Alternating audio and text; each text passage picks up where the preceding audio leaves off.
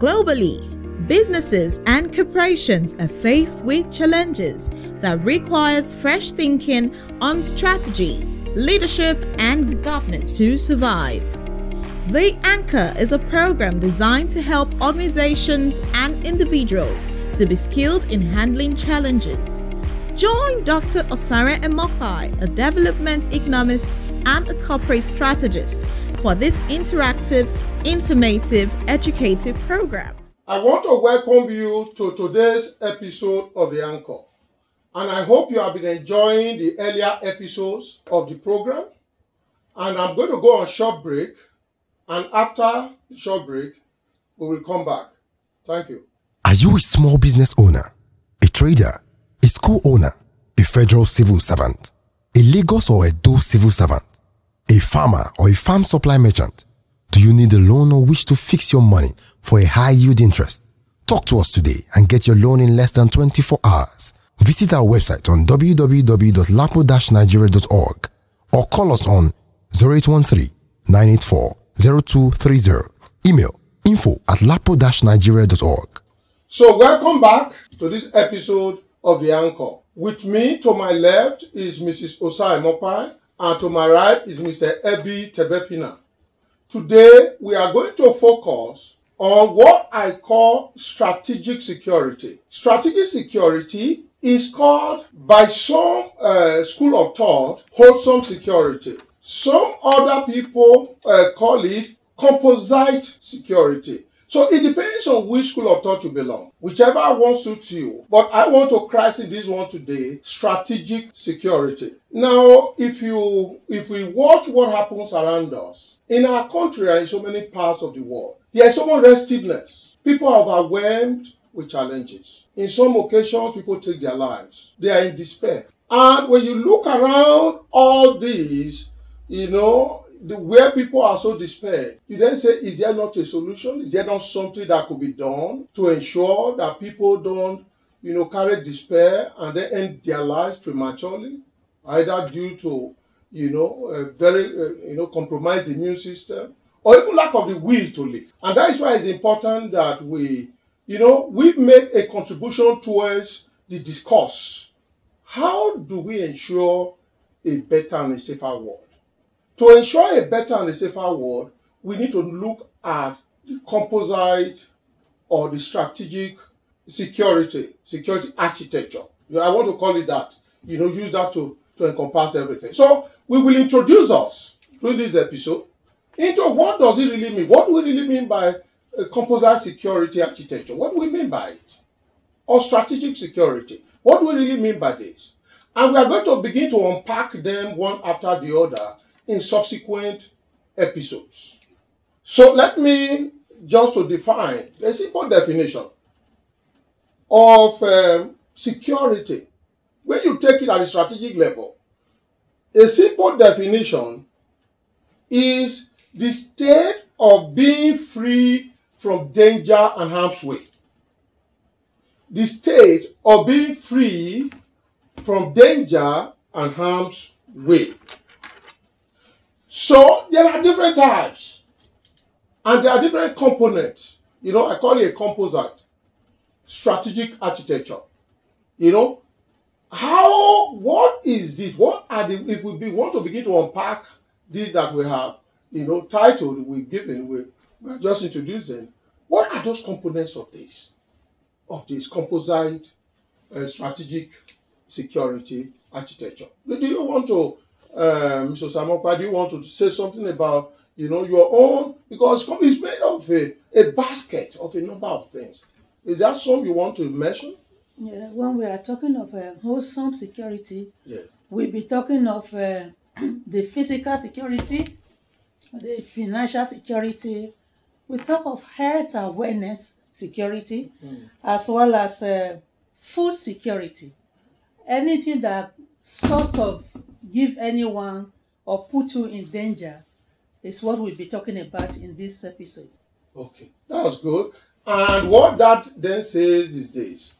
If you then look at all those areas of needs, how do you ensure we are able to deal with those areas of needs? Because every area of need requires a mode of security. Every area of need. And that's exactly what she said. Financial need, physical need, spoke about food, hunger, health, and so on and so forth. Maybe two more I would want to just add. Emotional need. And there's also the spiritual need. All these areas are important in designing a comprehensive security architecture for a nation, for a community, and for a family. And indeed for even every individual. So, as I said earlier, where there is need, there is an associated dimension of danger. Anywhere there's a need, there's an associated dimension of danger that needs security in that area. And so, somehow, security is one area that contributes to security. So, security in one area. For instance, you talk about financial security. It can actually also help you in terms of looking at physical security because they are all intertwined. They are all intertwined and they are networked together. And that's why, rather than just treating them, looking at symptoms, we need to look at both the underlying paradigm of security and then to see even the symptoms and the manifestation in society, after you look at that underlying paradigm. So, Mr. Ebi, maybe you want to throw something into this, we're discussing about security. Just on the health part, I also want to extend by saying that, poor hygiene is also an aspect, one, if not looked at well, can impact on the danger one is exposed to. Environmental, we are looking at today what the global is seen as degradation, global warming, and all that. If all of this is not, the environment is not safe. Erosion, flood, and all that. There's immense danger ahead, and that's what I just want to add to that. Okay, so thank you very much. You mentioned the issue of health security, which is very, very important. Wellness is very, very important. But you see, you look at the life of man and say, what are the needs? We have different people who have tried to develop models about the needs of man, the needs of everyone. And in some ways suggest ways to deal with each of these areas so that we are secured in every of those areas. Now, you find that in the country Nigeria, a massive issue today is about life expectancy. How long do we really live as a people? And life expectancy in our country, Nigeria, is about 54 years today. For a long time, it was about 49. That was the life expectancy. And when you talk about life expectancy of 49 in Nigeria, you were talking about 70 in Egypt. And when you begin to go to more developed countries like the United Kingdom, you look at 81. Now, when you then look at the Nigerian life expectancy, that is the average age which we die, taking the average in this country, you find whereas you look at women to be around 56, you find men maybe around 52, 53, and when you average it comes to about between 54 and 55. Now, why is the life expectancy that low in Nigeria? Why is it one of the lowest? A critical underlying factor, why life expectancy is that, is because of the misery index. Because of the misery index. You see, misery index, there's a way in which it is calculated, but I will also give you a very simple definition of misery index, for instance. When you want to calculate misery index of a country, like you are calculating the GDP, gross domestic product, or national income, and the per capita income, and share that amongst people as an average, come to, a per capita income. So misery index is the outcome when we add unemployment, we add inflation, we look at bank lending rates together and subtract the change in real GDP, gross domestic product per capita. Now let me simplify this, because that's the technical thing, we use in development and development economics. Now let me take you now onto explaining that, in a simplified manner in which, our audience you can get to understand this properly. And that is that misery index is the measurement of the degree of misery or how miserable people are in a country or in a community, even in a household, over a period of time. And usually it's done over 1 year.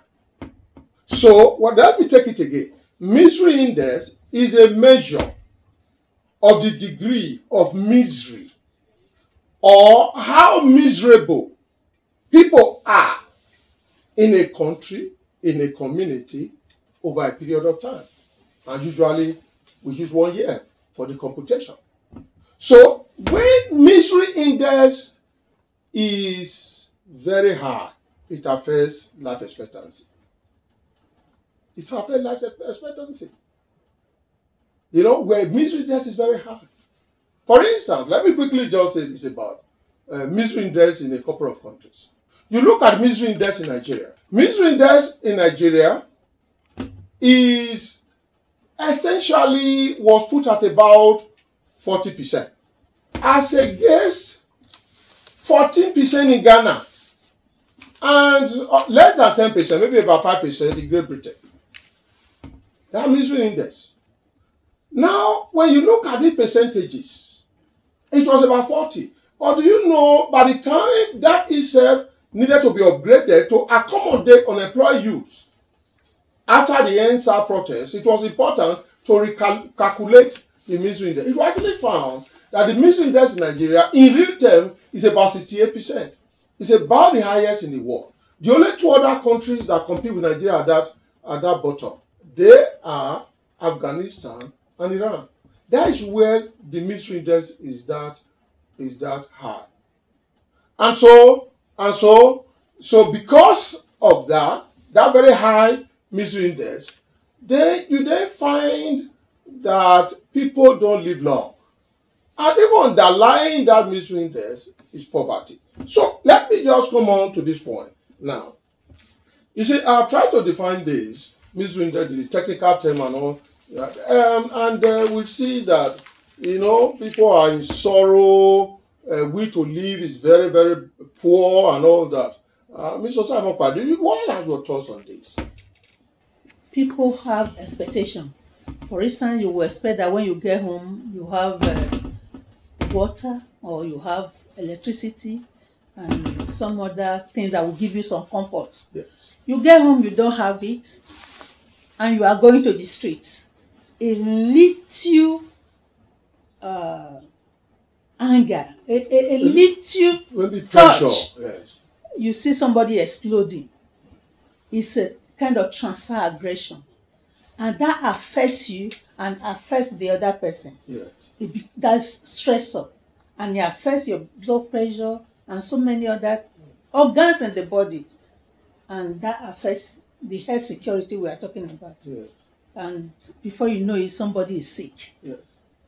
You see, thank you so much for that dimension, and the frustration in terms of infrastructure, energy, power. We really don't have security in those areas. You get home, for your fan cannot blow, mosquito is biting you. And by the time you know, malaria is coming.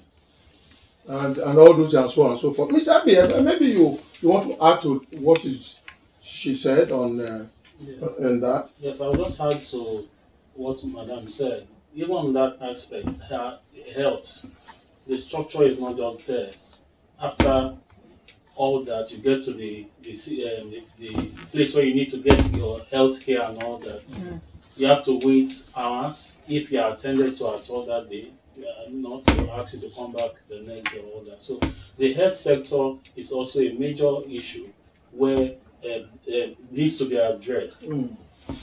Also, looking at education, we see graduates coming out, over 600 people every year as graduates across the nation.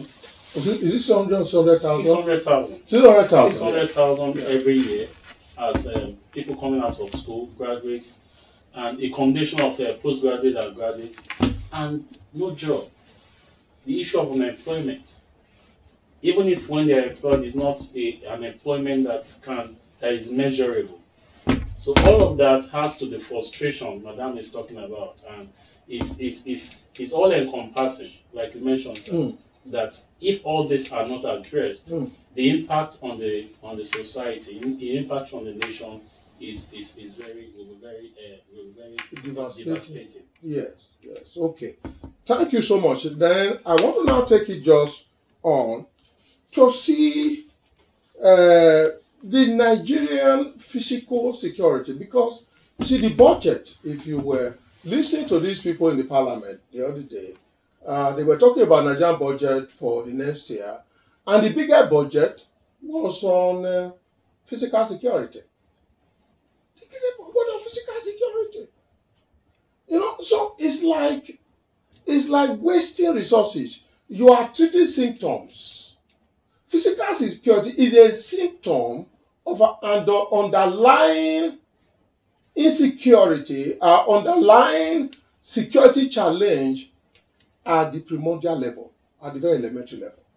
So that's just a symptom.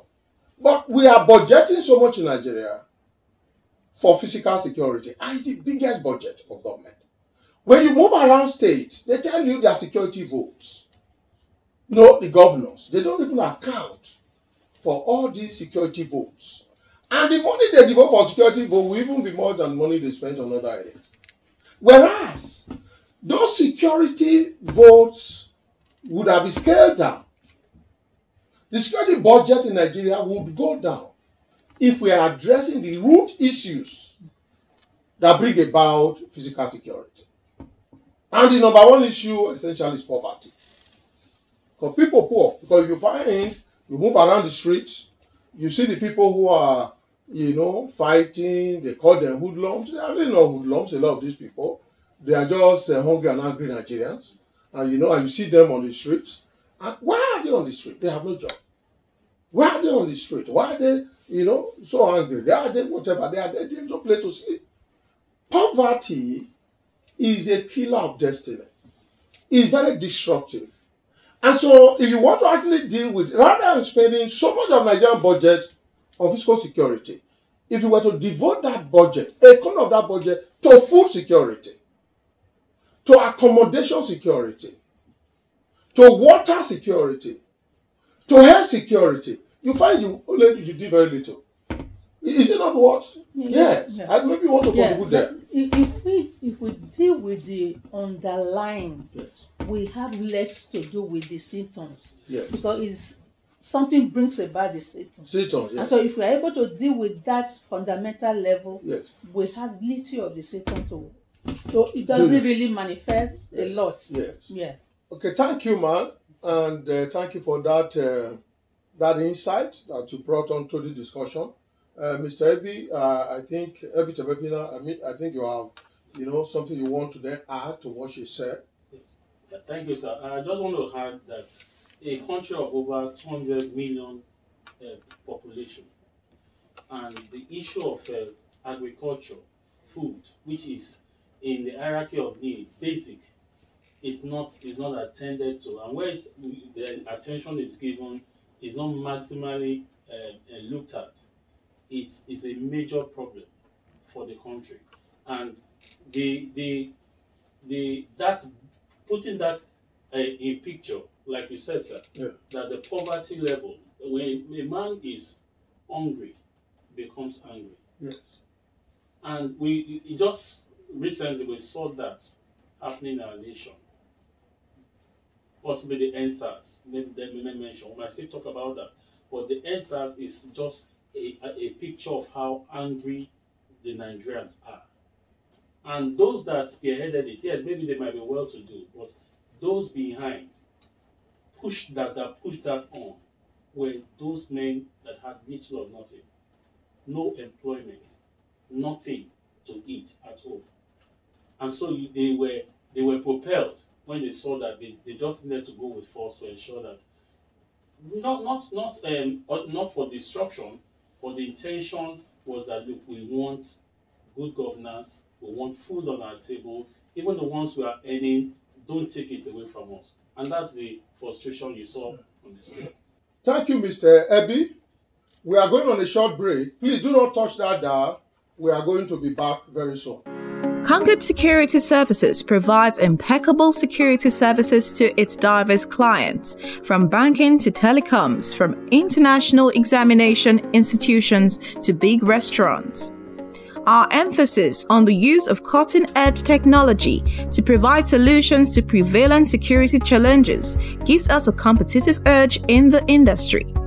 Our array of services include man guarding, CCTV, perimeter fencing, full body scanners, metal detectors, VIP protection, escort services, due diligence, and event security.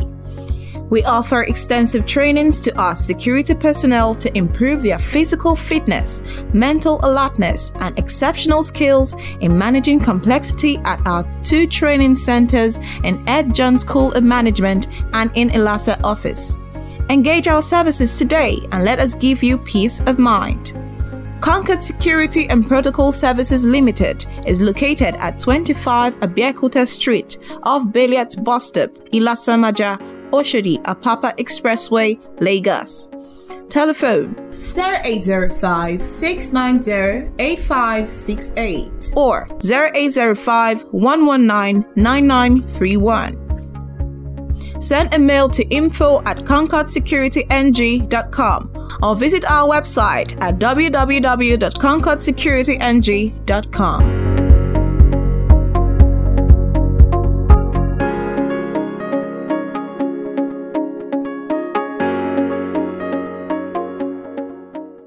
Welcome back to today's episode of The Anchor. We are discussing about the composite security architecture, or what we call the strategic security architecture that is important for governing a country and a family. But just before I go into that, the issue of inequality and corruption.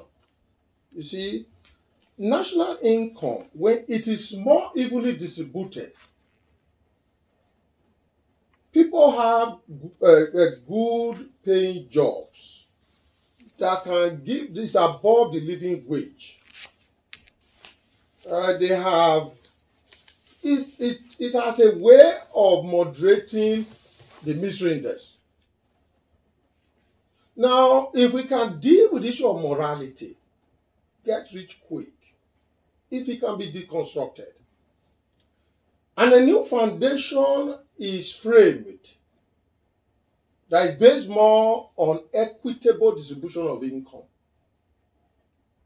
There are different tools of doing that. We're going to be discussing that, and all these things are being dealt with. We are able to deal with these. These are very germane issues in the national income construct. Then, as we said, the foundation for a society that is more physically secure can actually be laid. That foundation can then be laid. Now, I want us to now talk a little bit about this poverty in the world that led to the World Health, led to United Nations in the year 2000 to bring onto the fore the issue of the Millennium Development Goals. I want us to quickly look at it. Why is it? Because there were 8 goals, and they were set not just for developed countries, for all countries of the world. 8 goals. And that if we deal with these 8 goals, the world will be a fairer place to live.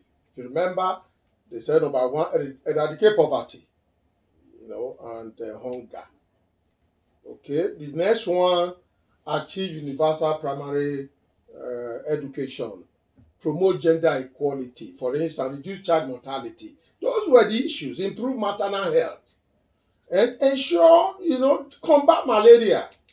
Malaria is killing people. Malaria, HIV/AIDS, and it said ensure environmental sustainability in terms of the ecosystem. But those 8, what happened? Did we really achieve anything between 2020 and now? Madam, what do you want to say? Yes, in everything we are doing over here, implementation is always the problem. It's not as if we don't have the idea. It's not as if we don't have the capacity or capability. It's not that we don't have the know-how. It's the implementation. For instance, the NSAS we are talking about. NSAS was just a fraction of the whole issues we are dealing with. And so as soon as that one started, other people had other grievances came on board. Now, just as it was mentioned, end poverty, end hunger, let there be good education and the rest of them. We know how good all these things are. But the people that we are supposed to implement them are not there to do it. They don't do it, so to say. For instance, the warehouses that were burgled, opened, there were things to be distributed. Those are things that should have stopped hunger in the society. Okay, so I'm talking of implementation. Yeah, implementation. That it is not just about ideas. Yeah. We have ideas. Even when the United Nations, they didn't even need to tell us. We have people who know this here. We have the Aboyades, we have all those great economists here. They know these things. But like Madam just said, if what you know, do you do it? Do you implement it? Even when the capacity is existing. Mr. Abi, maybe you want to speak to that. Yes. I want to add to that. Thank you, Madam. I want to add to that the issue of greed and corruption. The greed for money, the love of money, like the Bible says, is the root of all evil. Like Madam said, referring back to the COVID items that were made for the masses, for the poor.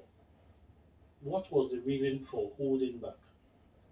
It's just basically an issue of greed, and the leaders, our leaders are not just ready to carry on, to take on the followers the way they should carry them on. So if greed is dealt with, corruption at a level will also be dealt with. So it's a function of I want it all, I can have this all, let others die. And that's why that's why we find ourselves in this situation. We must be accountable. Going back to the answers, that's one of the demands. Our leaders must be accountable. Something is given for them to administer or to ensure that it goes round. It must be adhered to. And until we begin to do that, hold our leaders accountable and let them ensure that what they are there for is what they are implementing. Implementation is still coming back. They can't implement if it's just for their personal goal. What is implementing into their personal pocket? So the issue of, greed, the issue of even corruption, the issue of corruption, the issue of people not being patriotic, and all these things that even when these goals are there, even when we have the capacity, because Nigeria is the richest black nation on earth, and yet Nigeria has about the highest misery index in Africa. Nigeria has, the highest number of poor people as a percentage of our population in the world, despite all the wealth. It's also, economists tend to call that, when they, development economy tend to call that economic dualism. What is dualism? Poverty and wealth existing side by side. Poverty and wealth, economic dualism, existing side by side. We used to use this place to, as an example, when we have Morocco in those days. You see Morocco side by side with Victoria Island.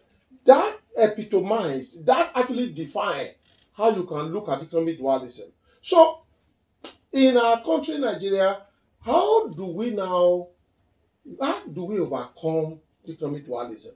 Because if income is spread from where that is so much resources and is spread in whatever interventions, to then reach those who are more vulnerable in society and less endowed, then maybe we can begin to look at a more secured Nigeria. I think that is we are coming to that conclusion that Nigeria will actually be a safer place in terms of physical security if we deal with the foundational issues, of poverty, of inequality, of economic dualism. If we can deal with these problems, and we have a more honest leadership, people who have, in fact, let me add the fear of God. People who have the fear of God leading us as a country. Now, you will then find a more even distribution of the Commonwealth we call our gross national product in Nigeria. A more even distribution. Then, misery index will, of course, reduce, and we live a better quality life in Nigeria. Okay, that is where we end today's episode. I want to thank, my co-discussants at the studio. Mr. Osai Mopai, thank you for the insight that you brought into the discussion. And I want to thank you, Mr. Chebepina, for the insight you brought to the discussion. At the end of the day, we leave this onto our community, onto our people, to then take the discussion further. Begin to discuss this further, so that at the end of the day, we can actually begin to get a better Nigeria. And as we get a better Nigeria, we have a more secure Nigeria. Thank you so much, everyone, for listening to us today. And until we come your way again, we say, do your own best in your little corner to make a difference in our world. Thank you, and bye-bye.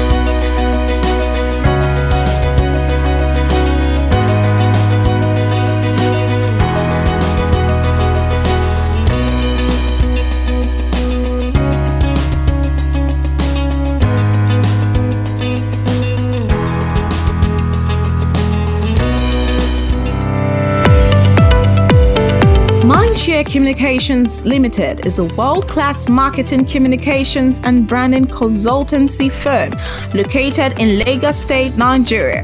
We offer a wide array of consultancy and promotional services to corporate businesses and firms. Our services include strategic marketing activities, public relations, advertising, social media management, digital marketing, web development, brand development, marketing activation, strategic branding, market intelligence activities, and telecoms, ranging from CUG management to airtime vending. Call Mindshare Communications today to help you achieve your goals. For further information, please contact Abiola on 0807 739 0974.